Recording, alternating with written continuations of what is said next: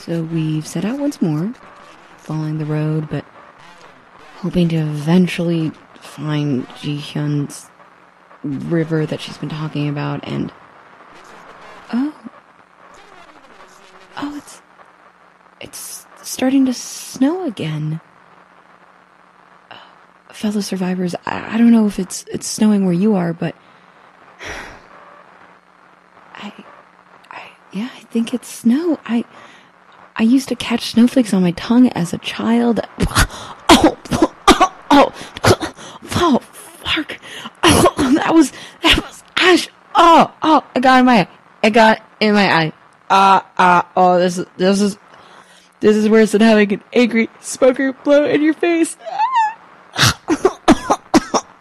Oh, it's starting to really come down now. We should probably get inside. This is the After Disaster broadcast, created by J.J. Ranvier.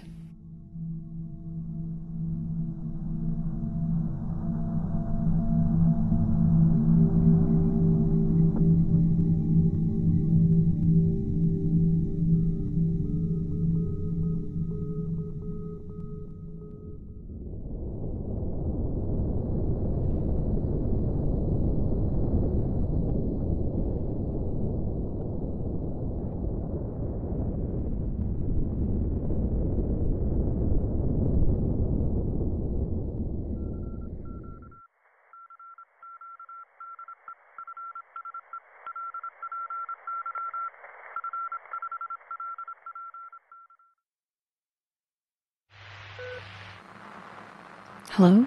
Hello? Fuck. It's the third time I've lost the signal.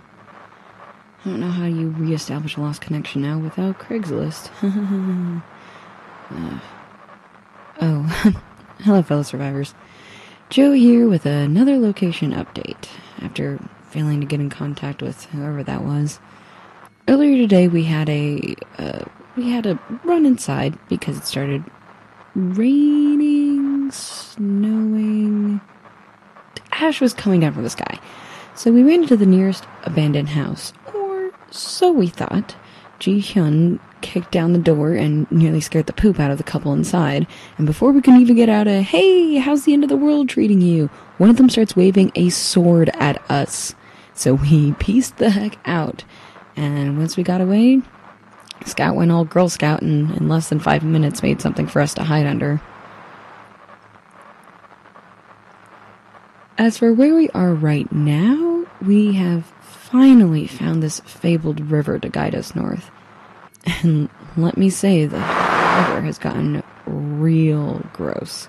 And I'm currently broadcasting on the banks, if it can be considered the banks at this point, because it keeps rising, and as it gets more gunked up with ash and trash, and it's just like all flowing down the river, and the river is straight up black, like Vanta black, if you remember what that was. Just it's disgusting. Oh my gosh, do you guys remember that phase for drinking that quote-unquote naturally black water? That wasn't a turnoff before, it sure as heck is now. Either way, we're gonna have to keep an eye on the water levels. And be extra careful of any of the water we take from it. It's already managed to flood the Amtrak tracks that are right next to the river, and in retrospect, not the best planning. Well, anyway, I'm following Ji-hyun, and based on the maps, up the river she says we go.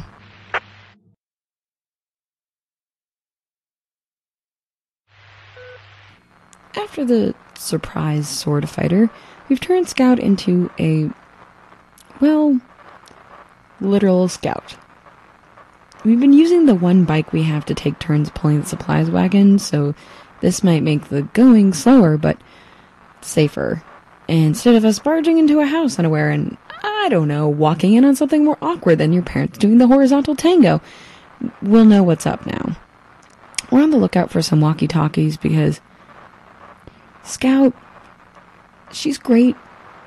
I like her enough, but she has a lot of the skills that you'd expect, like being able to hunt or chop wood or build traps, but when it comes to communicating, well, that's really my thing, because she keeps biking ahead, coming back to report, forgetting some important detail, and then has to go back.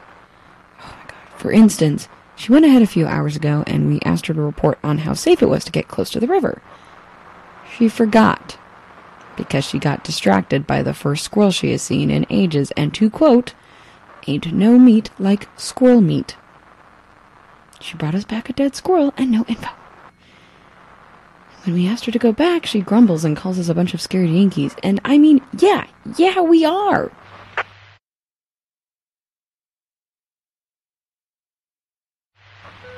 Okay, update. Scout was right. Squirrel meat is tasty. Why is the redneck always right? Darn it. Personal tangent. So, the thing about Scout going ahead is it means a lot of extra alone time with Ji-hyun, and I thought it would be a lot of us just being awkward and not really talking to each other, but instead I keep finding myself staring at her. Though only for seconds at a time, because as soon as she catches me, she gives me a look like she's attempting to evaporate the blood out of my veins, or squints at me like she's calibrating my every weakness. And I thought it was just because I'm afraid she'll just sneak up on me if I look away, or whatever. But I've also noticed how dark her hair is, and her eyes are, and how she has cheekbones like a Greek statue, and a jawline sharper than the cliffs of Dover, and how when she walks, I just instinctively follow. Hello? Park! Oh! I think me being weird about my end-of-the-world travel companion made me miss another broadcast.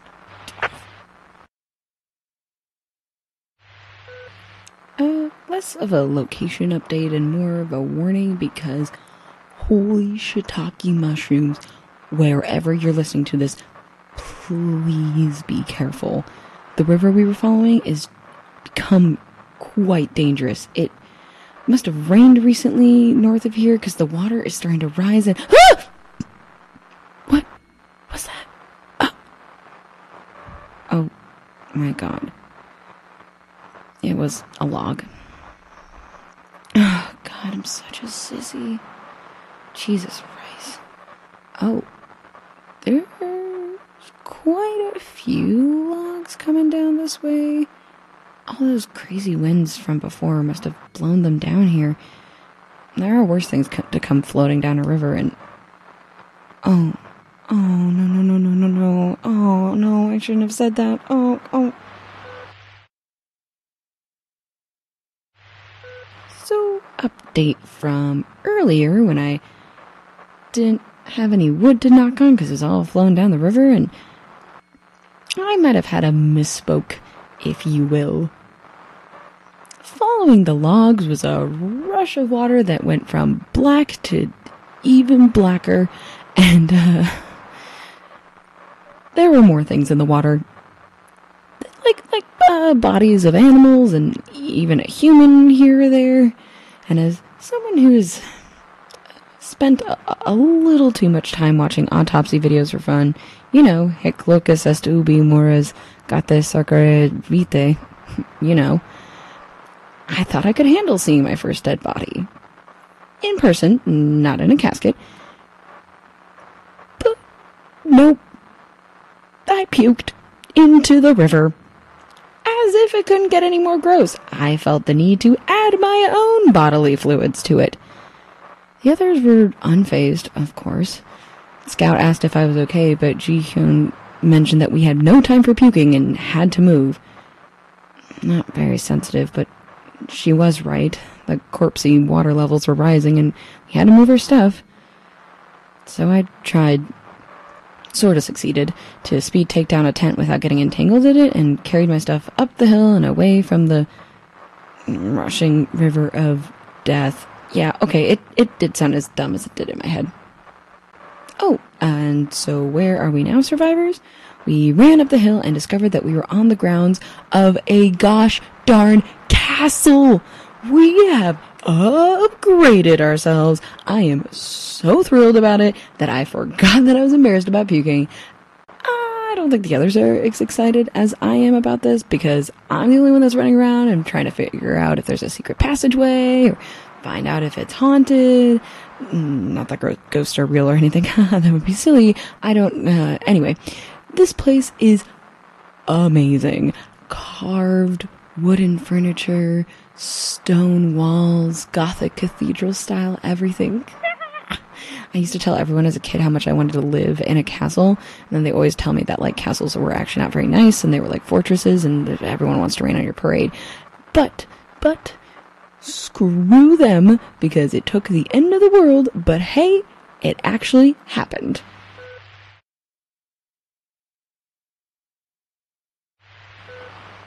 Okay, I'm patrolling as the others rest, and I have a confession. I lied earlier.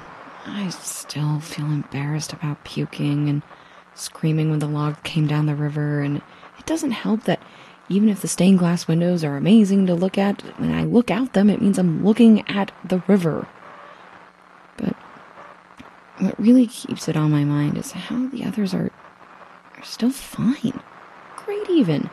As soon as the river looked like it's slowing down, Scout went out to the garden and started practicing her axe throwing. And I thought Ji-hyun would think it was a bad idea to risk going back outside, but she actually went to join. I stayed inside to watch the stuff, didn't really volunteer to. Mostly I just watched them out the window. Watching Scout is kind of incredible, like the precision with which she pulls back at her arm and hurls it at the tree like it did something wrong to her. It's pretty thrilling.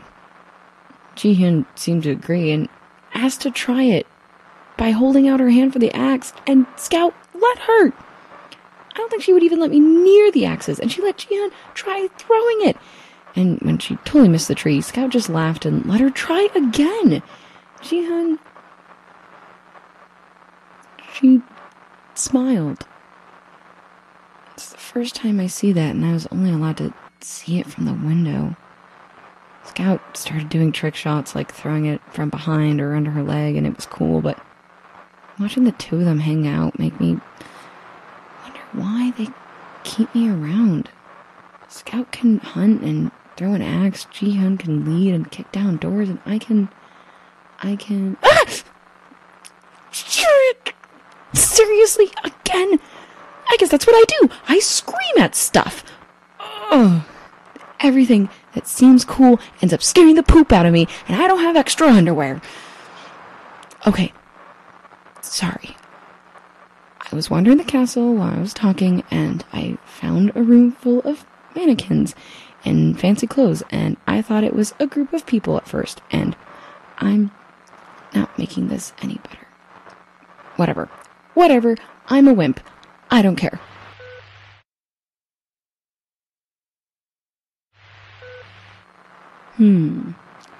Scout didn't really get to check out this place before we decided to camp out, so I'm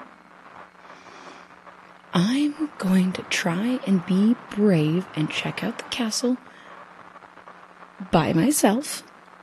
The only thing I ran into was some mannequins and never found any secret passages, and ghosts aren't real.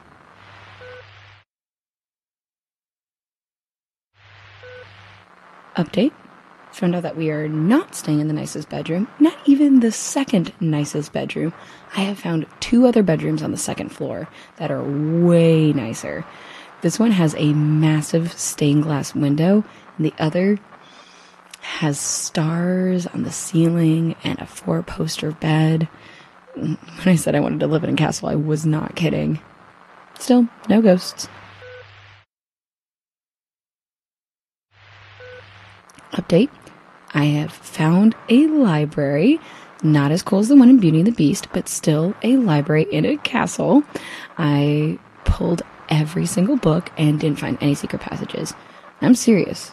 I'm going to find those secret passages, and I pulled every single book.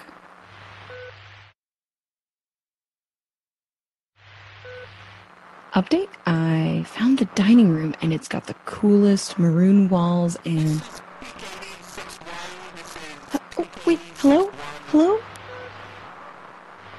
Hello? This is PKD61. I am broadcasting from Michigan. And hello? This is Volcano Update. This is the Is anyone even listening to this?